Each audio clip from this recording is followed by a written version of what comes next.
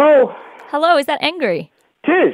Hello. I think I prank called you before. Sorry? Did you get a prank call from us? I wouldn't say a prank call. Well, I got a call a couple of minutes ago and I picked it up and there was no one there. Oh my gosh, I can't believe I just prank called Angry Anderson. Well, I'm not sure it's a prank call, really, because did you mean to do it? Look, if you didn't hear any naughty words down the end, then it's all fine. No, that was very disappointing. Because I don't mind a bit of, being a mature adult, I mean, I'm able to enjoy the odd blue banter, as they say. Now, you let's just kick into it. That's a great start. Now, you are older. You are admittedly older, and it's hard to ignore that because the band has got such a thick history. You can't even lie about it. Yeah, no. I mean, well, you get to it. One of the good things, I mean, there's a lot of positive aspects to getting older, as you say. I'll be 70 this year. What? One of the great things about... Hang on. Angry Anderson is going to be 70 years old next year. This year. This year? Yeah. One of the great things that happens, 40 was a bit traumatic, I have to say. This will all be in the book. Well, it's all be covered in the book. But turning 40 was a bit traumatic. Turning 50 was a delightful surprise, and it opened up just wonderful possibilities, and there was a life-changing episode, like pivotal moment, if you like, if you can put changes down to pivotal moments. And there's catalysts that we call pivotal moments, like the birth of my daughter changed my life, forever. I gave up the three things that I loved most in the world for her. So that was a very pivotal moment. But, yeah. I mean, when you get to 60 and you think, what, the next decade birthday, it'll be 70. And I mean, it's just like, so what? And you cease worrying about certain things. And of course, then other things become of concern to you because you realise, that's why I want to start new musical adventures, and I did. I started a couple of years ago to put plans into being, so to speak, and they're slowly coming to fruition because, like the AA band, which is my own band, is now finally a physical reality, and that'll satisfy my hunger, my lust for my, whatever. For, just the next episode of that part of my musical experience and adventure, which is, the heavy part, which the Tats always used to fulfill. But, and of course, there's a couple of other musical projects that I've got planned. What is that? What else can you fit in? Well, I'm going to do something I've always wanted to do, which is more of a laid-back sort of a groove type of thing. I'm a frustrated torch singer. I've always, I've loved the ballad,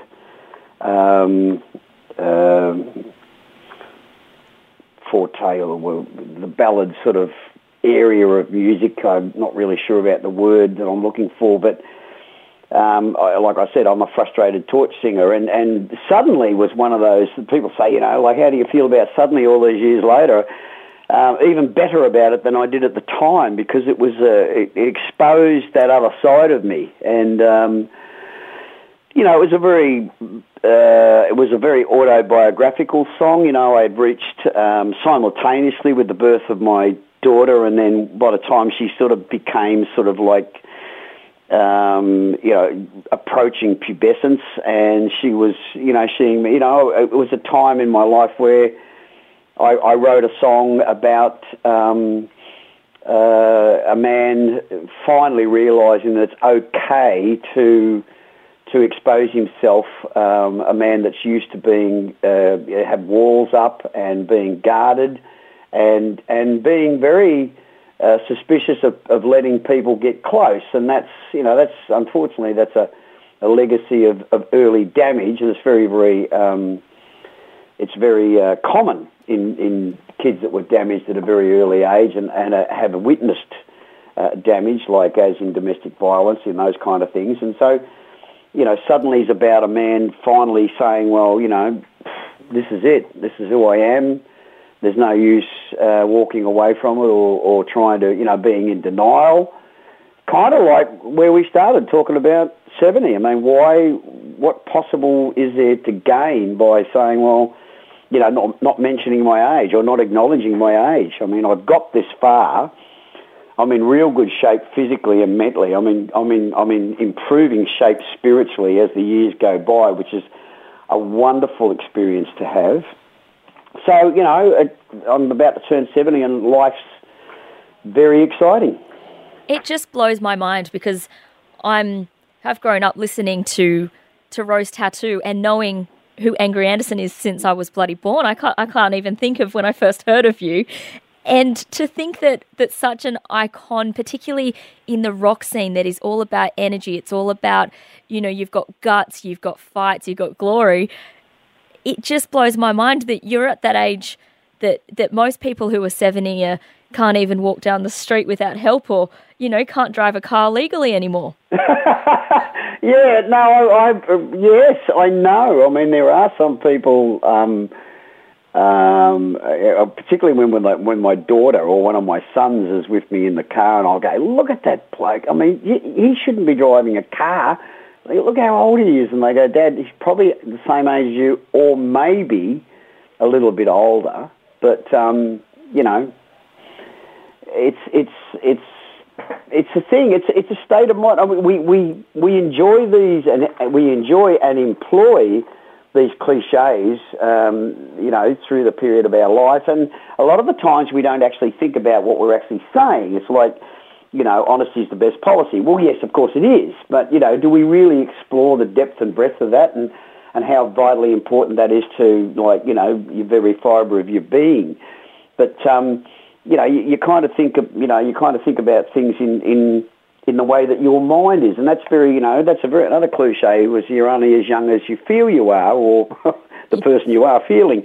But it's very true because I don't see myself as being 70. I mean, of course, I'm about to turn 70. What does that mean? Does it mean my life's over? No.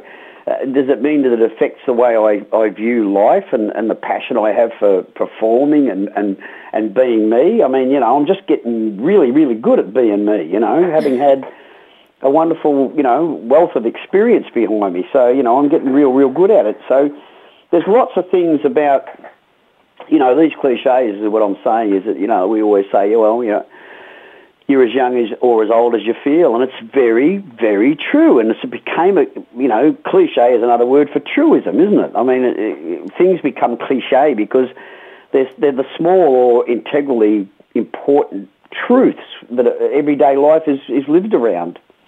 That's exactly right. Now, you did say before that you're working on some new music. That is, you did mention the word ballad.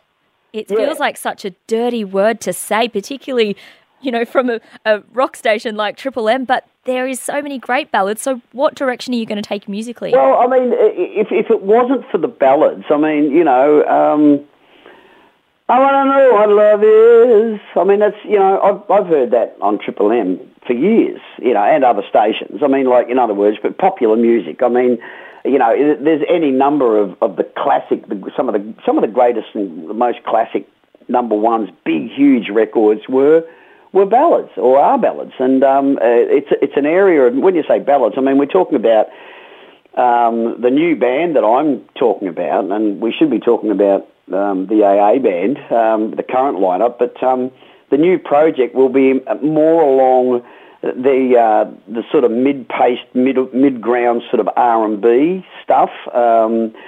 Probably, it'll be based on Rod Stewart and the Faces, which is my favourite band of all time, and also, my favourite singer and favourite lyricist.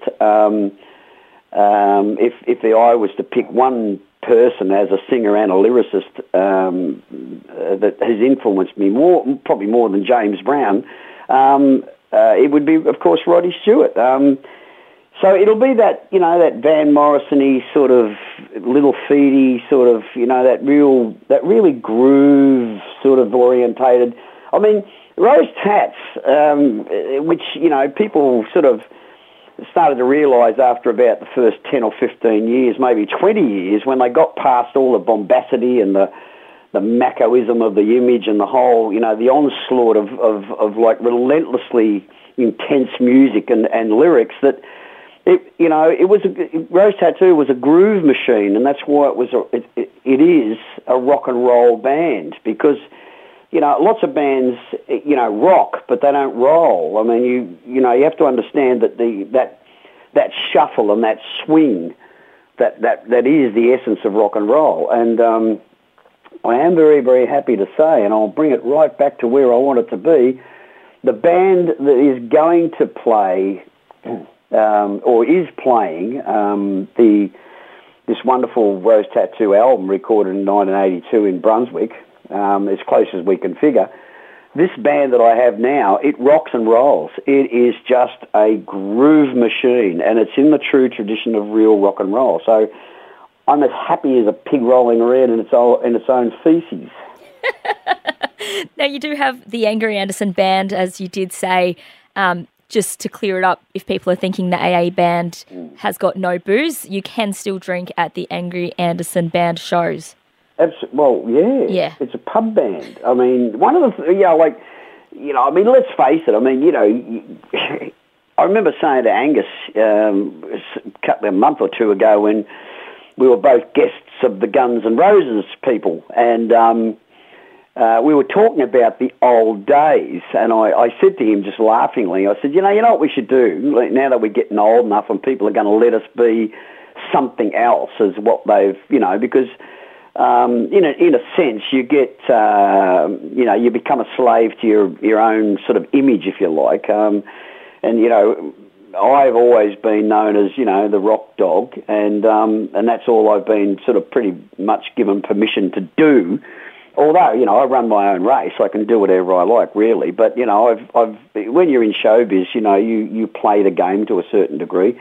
And as long as it brings you satisfaction and feeds your soul, you're not selling out, you're not prostituting yourself. So, but I said to him, what we should do is get together in about 10 years and form, a really cool blues band. And we laughed about the concept, because that's where old rockers end up. They end up back at the beginning, because when you start out as a kid, you start out, listening to these influences, and both with Angus and myself and a whole bunch of other people, our earliest influences were the blues. I remember seeing a doco that he did when he was talking about his music and how he wrote, and he illustrated how he took riffs from like Howling Wolf or John Lee Hooker or whatever, and changed them in a few notes and gave them a new tempo, and they became, the classic AC/DC riffs. And it's the same with Rose Tattoo. I mean, Rock and Roll Outlaw is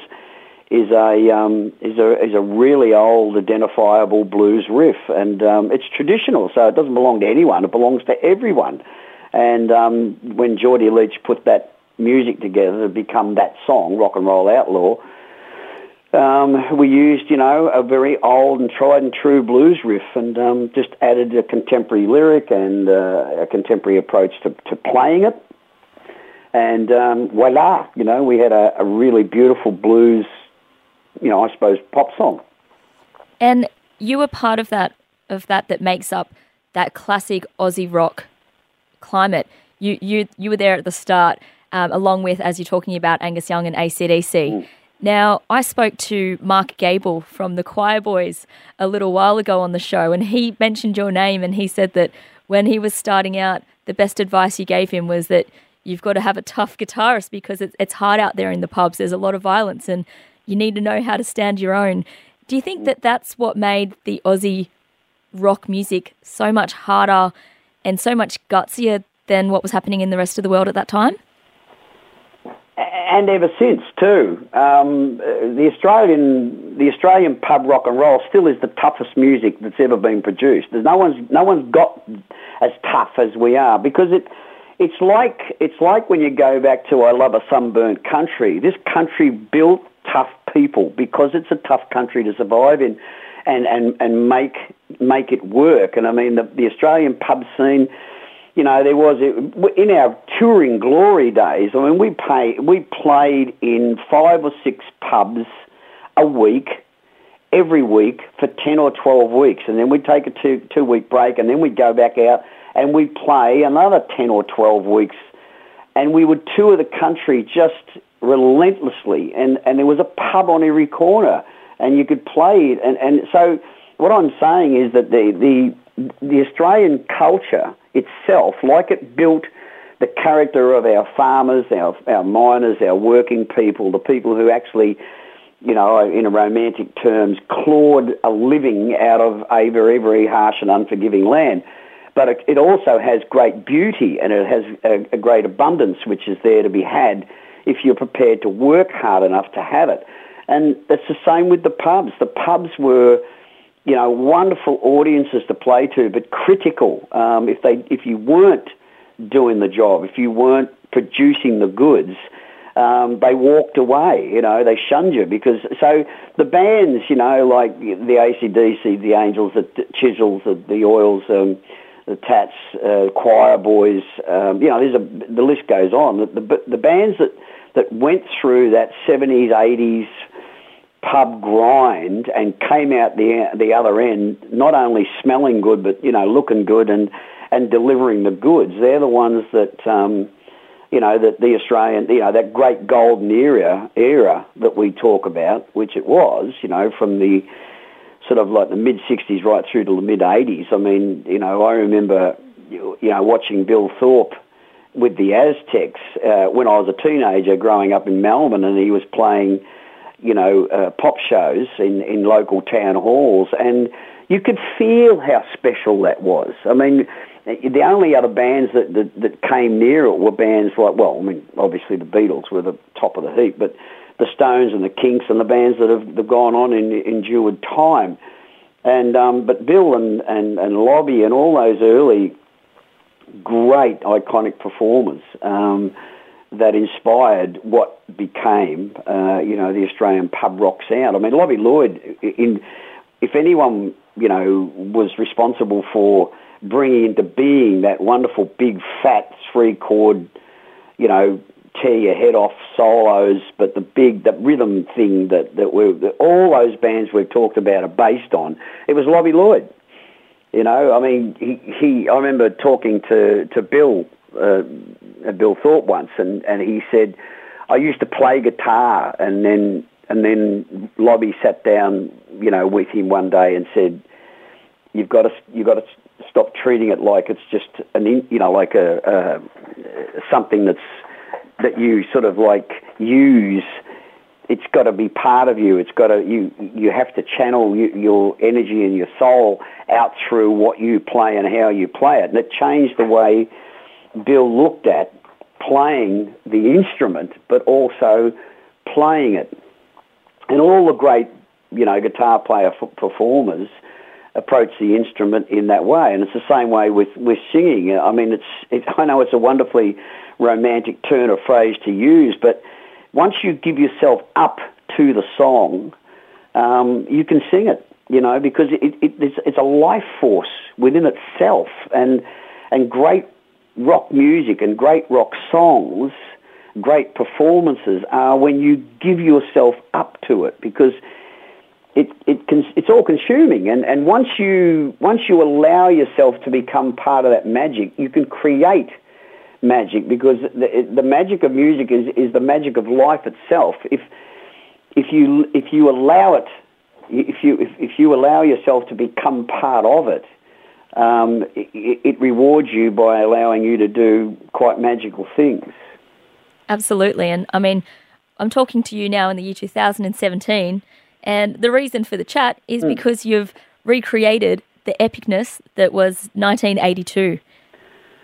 Well, yeah, that's what we're attempting to do. We nicely put, Cassandra. Is it Cassandra or just Cassie? It's just Cassie, but you sounded like my mum or dad then. I feel like I'm in trouble, Angry. First I prank call you. You know, I am. Yeah, biologically, not your father, but in a spiritual sense. You know, that's one of the great things about becoming a biological father, which I do talk about when I do public speaking, because the pivotal moment that changed my life when I gave up, drugs and alcohol and bad behaviour, and I had to give up, being on the road, because I wanted to be there for my daughter, and I couldn't be. But I couldn't be what I was and be a good father, is what I'm saying. So I chose to try and be the best father I could be. But one of the parts of magic of the creational, the divine inspiration, if you like, or the creational process, is that when you become a biological parent, you then, of course, spiritually become parent to all children. So that's a wonderful experience to have. But yeah, the thing. Anyway, getting back to the shows. Because it was such an illuminating moment to find these tapes, which we found years ago. I mean, our dearly departed sound guy, Greg Clark, he the Clarkster, he discovered these tapes. They were discovered in the classic story, in a dusty box in a dark corner in a warehouse, and he brought these tapes out, and they were, of course, all magnetic tapes. So we baked them and dropped them. We didn't know what we had. We knew something was there, because the boxes were marked live here and live there, and there's outtakes from recording sessions. There's a treasure trove of material to be released over the years, and we chose. This one, Tats Live in Brunswick, because it kind of said so much. I mean, we're looking for a live album that had the classic lineup with Mick Cox in it, and although there is some live stuff that he recorded in the 2 years before he died, when we were still touring Europe every year. And we were able to get some fantastic, live recordings of Mick in the band. And but that classic, that Scarred for Life lineup that took the band to America with the album Scarred for Life, and that's of course Digger, when he was still alive, of course, in those days, the drummer, the original drummer, Pete, and Rock and Rob Riley, and of course Geordie Leach, who came in to replace Ian Rowlands very, very early in the piece. So it's very much, some people refer to that period and that particular lineup as, that's where the best that the Tats ever got. I'm not sure that's true, but I certainly do believe that it is a magic moment, because when I listen to it, it's kind of like, I have difficulty listening to live recordings of the band, and people go, and I go, oh, well, that's out of tune, and I'm singing flat there, and, whatever. And you go, for God's sake, lighten up, it's great. It sounds great. It sounds real. And that's why we didn't, we could have remixed it, but we didn't. We remastered it from the original recording tape, but we didn't touch it. We didn't, do anything about, we didn't overdub vocals, we didn't overdub solos. It's just the way it happened on the night. In fact, there's a couple of tracks that actually couldn't make it onto the album because, one of them, the fact that the tuning was so bad, we got sort of to the first chorus and we had to stop, and sort of we all had a bit of a laugh, like it sounded like shit. But there was another one, there's another song too where there's a fight breaks out in the front of the stage, and it was my habit in those days that because there was often violence, unfortunately, at our gigs, and a fight broke out, and I'll just stop the band, and I will pull them up, and security will come and get them or whatever. But I was given these two guys a real mouthful, and the language was just way too blue to even make it. I mean, I know that sort of similar language has been used on albums these days, but not by me. Yes, yeah, absolutely. And now in this day and age, anyone can get their hands on an album with streaming. You just don't want those nice, friendly kids that you see down the street that live next door to you to find out that Angry Anderson up the street has such a foul mouth. Yeah, well, that's the point of it. Well, they do know because they watch Howzos. But that's you acting, isn't it? Certainly. Yes. Absolutely, without a doubtly. No, absolutely. I remember when my couple of my kids, especially my daughter, who's my greatest friend and also my harshest critic, and she said, "Jesus, Dad," she said, "you swear so much." And she said, "You don't swear like that." I said, "Honey, I used to, and I still do when you're not around, but, when I'm with the boys. But it's a role, it's a character." I said, this person, aggro or angry or whatever he's, whatever name he chooses in the Fat Pizza, and then we did Swift and Shift, and then he represents that character, that Australian, very identifiable character, where that's his normal way of speaking. It's the only way, that he can express himself, adequately, in his sense. And there's a lot of real people out there that are just like that. So I'm playing a character. I'm acting. And because of that perception that people have of you, when you are at the local shops just trying to get a loaf of bread, do you have people that are a little intimidated because of this appearance and I guess of this, you're Angry Anderson. You're so nice to talk to, but you're Angry Anderson as a name and as an image and obviously on television now. Well, I call it the one goat syndrome. There's certain things that happen in your life where, you're never allowed to forget those and you're never allowed to sort of properly outlive them. And I was, there was no doubt that, the Rosie Tats in their early days were, a real bunch of formidable people and surrounded by, our crew were just hard as nails and tough as because they had to be, and so did we.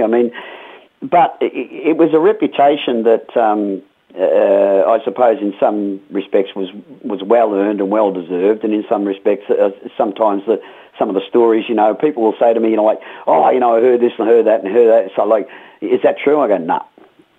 And, because in a lot of cases it wasn't. Sometimes the stories are bigger than the reality. But, sometimes things happened and you think to yourself, I don't want that to perpetuate itself even though it may have happened and it was ugly when it did. Why allow people to believe that, but what about all the great music we wrote and performed? All that, I'd rather people remembered those things. But I think even to this day, strangely enough, because, 40 years after the event, so to speak, or 35, people still remember the bad old days or the good old days, the good bad old days, the bad good old days, and they still think that, they don't give you credit for having lived another 34, to 35 years of life and been married and divorced and raised children and, done television and done all, the things that I've done and not having that change you, of course. People say, I love it when people say to me, "Gee, God, you've mellowed," and you go, "What do you mean mellowed? That happened, 30 years ago. Didn't you sort of pick up when it first happened?" But no, they sort of didn't. And in a sense, of course, it's fun to be, when I say momentarily, sometimes it's fun to actually to be a bit like I was 35 years ago. That's it. It's that thing of it probably would come in handy because old Betty down the street that likes to have a yak, you get to avoid her because she's scared of your tats. She's scared of the story she's heard about you. I remember sitting at a restaurant the other day, a couple of months ago. It was my youngest son's birthday, and he said, I want to go to this restaurant down at Manly. And we went, yeah, righto, because we always go out for dinner. I always cook a dinner and we always go out for dinner, but for their birthday. So we go down there, and we're sitting there, and these guys came over, these young fellows, and, they wanted to talk and have a selfie, and blah, blah, blah. And they said, look, really sorry, we'll leave you alone now. And I said, well, thanks very much. And they walked away, and I said, now, there you go. Those three guys, young guys, waiters, they had more ink than the whole Cats band put together. They had more ink on them. They were sort of inked from head to foot. But, they were unassuming in appearance, really, because of the way that they dressed, And, I certainly, they all had man buns and all that kind of stuff. And they looked very modern and very, very contemporary, like young, very good-looking young blokes that, dressed, they were all dressed similarly, actually, because they were waiters. So, the black and white thing going on. And, but they didn't look dangerous.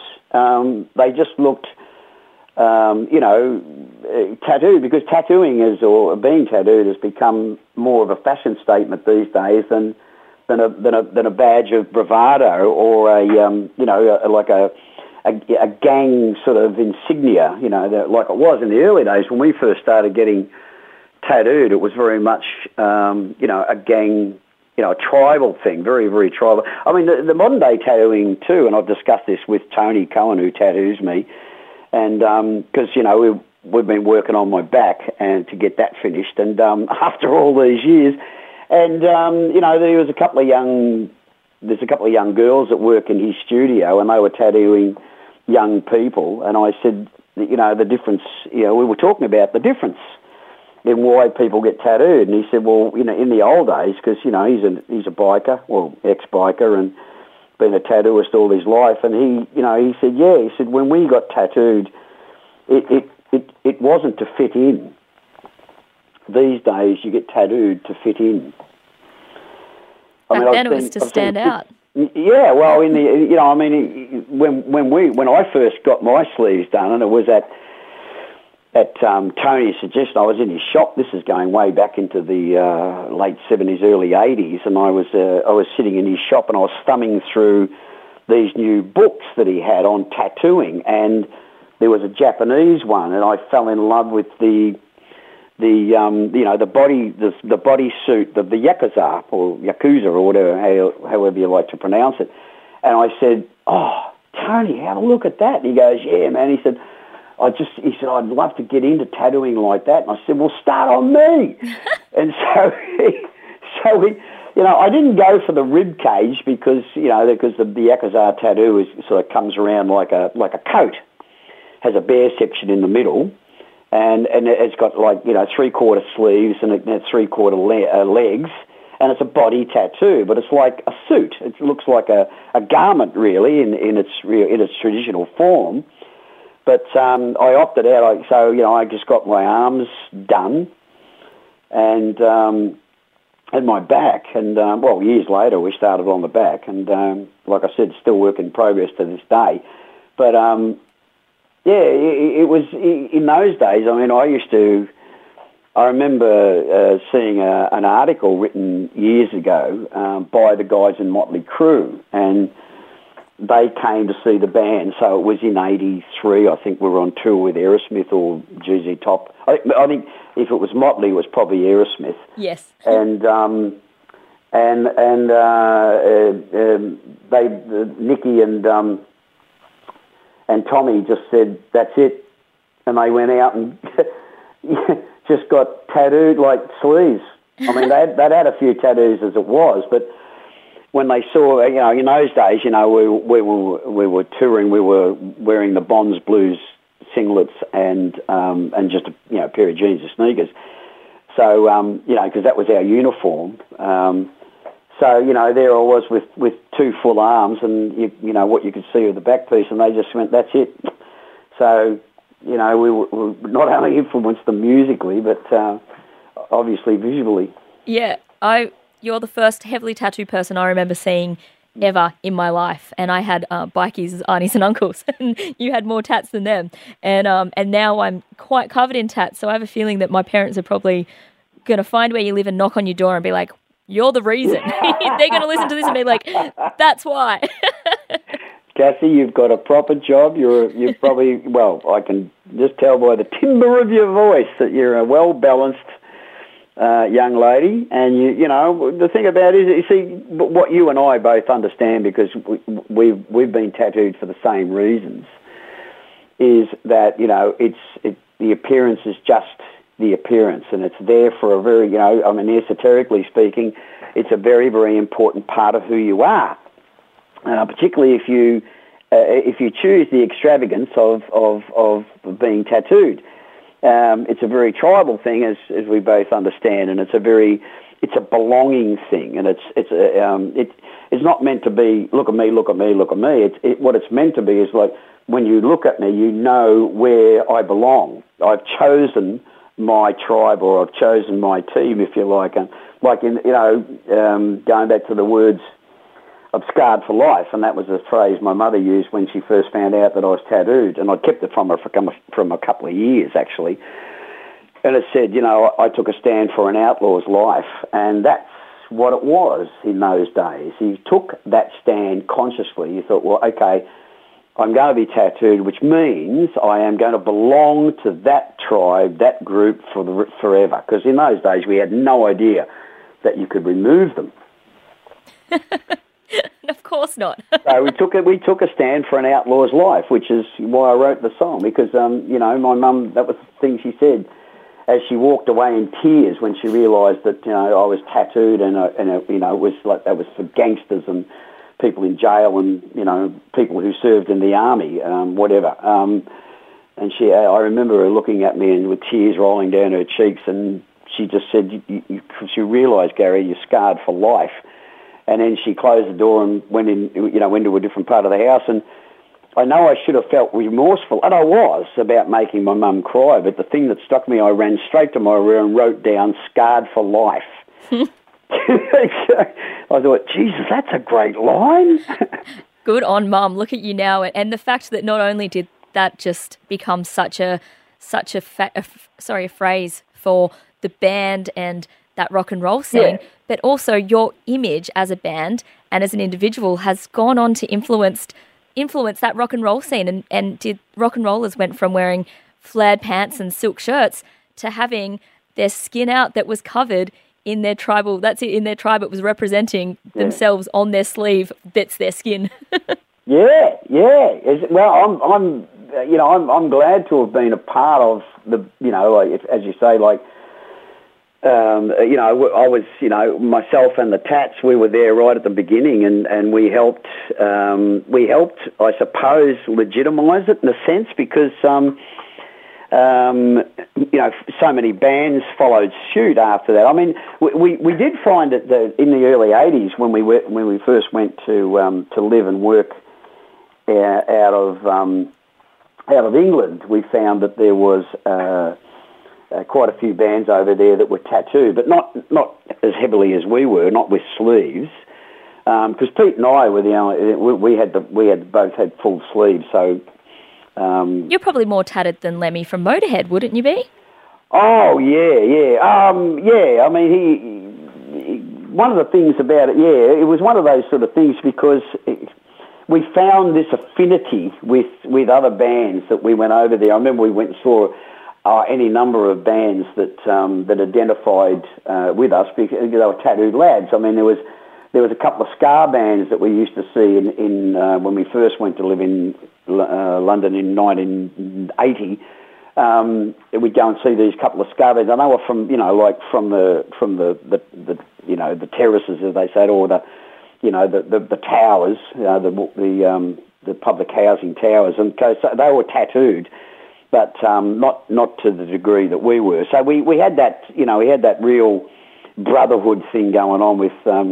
And like I said, when we first, met the Gunners and or the band that were to become the Gunners and the Motleys and those kind of people, they were tattooed. So they'd already taken the stand, if you like, in a similar sense to the way that we had when we were young. But we sort of quite naturally, and that's it, again, that's part of the Australian character. We sort of took it to, I suppose, and to use somebody else's words, we took it to another level, and that speaks highly and speaks very knowingly of the Australian character too, because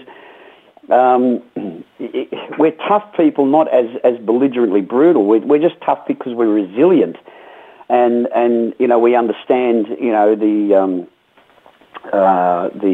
masculinity, I suppose, attached to being like that, and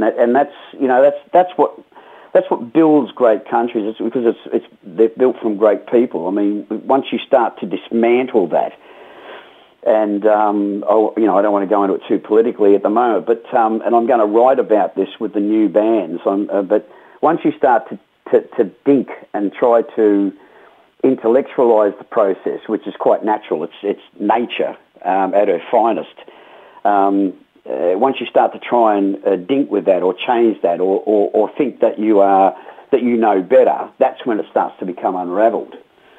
Right now there's a tack on, like I said, I don't want to get too heavy-handed about it in the political sense, but there's a sort of a political correctness sort of movement that's attacking masculinity and particularly the white heterosexual male for some reason. I might have my own opinions about why I think it's happening, but once you start to, it's like a real obvious manifestation is now they're sort of saying, now people are starting to say, well, there's not enough male teachers. Well, that was because they were driven out of the profession. Yep. Because they were supposed to be a danger to children, and now we find out that kids in primary school, even, I think that one of my sons wanted to be a daycare carer. He was still, he was toying with the idea of being a primary school teacher, but he wanted to go and because he loves kids and he's really, really good with kids and kids and animals. I mean, that's magnetism. But having raised children, they're one and the same. But that's just a casual observation of my own. But and he just found it really, really increasingly difficult to be a male. And like he said, if I was gay or, particularly if I was gay, he said they'd probably, not think that I was a threat to children, but because I'm not. I've talked to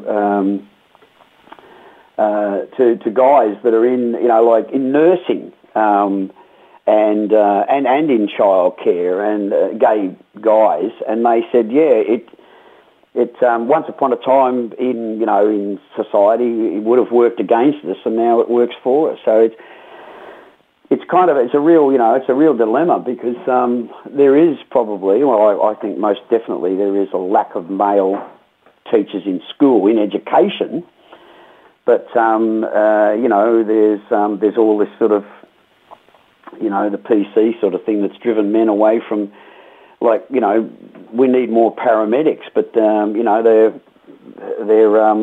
constantly worried about if they have to administer to somebody, and it means an intimacy by removing clothing or being intimate as far as touching them, because these people are badly damaged in an accident or whatever. I mean, it's a shame that these blokes have to second think. What's the proper way to go about this, and do I really, really want to put myself out there in danger of, someone turning around and saying, well, that was inappropriate. Well, yep. I'm trying to save someone's life. What's inappropriate about that? Absolutely. They're just trying to do their job. Anyway, absolutely. Yes, I'm sorry I digress. That is fine. Now, I do want to let you go because I'm sure you've got dinner to cook or a family to sit at a table with, but I just want to move it back to the modern scene. You are like a godfather. When I say you are the godfather of Australian rock and roll. Homegrown is all. Cassie, thank you. I'm not kind. I'm just being true. And Australia, Homegrown is Triple M's all Aussie radio show we have here. Yep. What do you think of the Aussie music scene right now? I think, like all things, and I'm trying to be diplomatic here. This is my flirtation with politics coming through. I think it's definitely showing signs of reviving itself. There's a vitality that I've seen in some, not particularly in the heavy and or hard rock, although there is a couple of bands that people are now starting to mention their names and saying, you've got to go and see this band. You've got, and there's some of them where, I think, one of the bands that's on the bill with us at the Bridge on May the 11th, getting a shameless plug there, when we play the Tats Live in Brunswick in its entirety, track for track. One of the bands on it is a guy called Nick Barker, who was around years ago, and he was an indecently good-looking young bloke, and he was, sort of brushed off as just being like a pop sort of singer. Not that there's anything wrong with that, but he's emerged now as an older, wiser, far more accomplished musician, because he was always a half-decent guitar player, and he's got a band now that are really, really doing some really good stuff. You know, it's like traditional rock and roll that I really love. But apparently there's a couple of young Turks out there that people keep saying to me, listen, you've got to go and see these guys, because they're very young, they're very traditional, they're very blues-based, so they understand the real roots of the music, you know, that we play, and they're playing the same thing. So, you know, the same kind of influences, if you like, are manifesting themselves in bands that have been only together for 3 or 4 or 5 years, and they're just hitting their stride. So I'm optimistic. I am, you know, I am the eternal optimist anyway, and I think that the same atmosphere, and it's kind of like, you know, there's a section of our community that want to discredit, like, Anzac and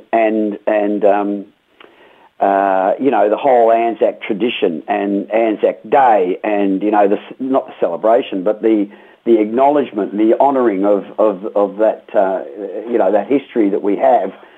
And shock and horror, but the numbers are swelling because of who? Because of young people. Not just young people that were brought up by their mum and dad to acknowledge Anzac Day and the, you know, the debt that we owe.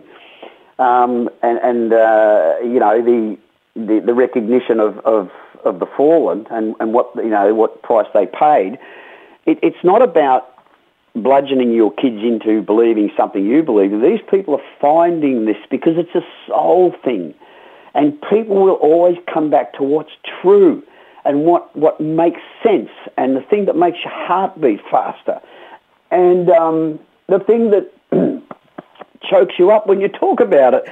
The things that really matter, people will always come back to that. You know, they just, because it's part of that divine creational thing. It's in all of us, and just it needs the opportunity or a reason to stand up and speak out and be heard. And that's the same thing with rock and roll. I think that this country produced, arguably, and there's no argument in my mind, you know, half a dozen of the greatest rock bands the world's ever seen, and it will again. And it is absolutely. You can definitely see that fresh blood that's coming through, and, you know, luckily here in Melbourne and anywhere, well, you can get it online, you know, now you can actually tap into some awesome rock and roll no matter where you are in the country. So thank you so much. It's been an absolute pleasure having a chat to you, Mr. Angus Anderson. It's been a fabulous time, and I feel like we could chat for hours if we had the opportunity. Well, let's create another opportunity a bit further down the track with the new band, perhaps, maybe. I don't know. Let's do it.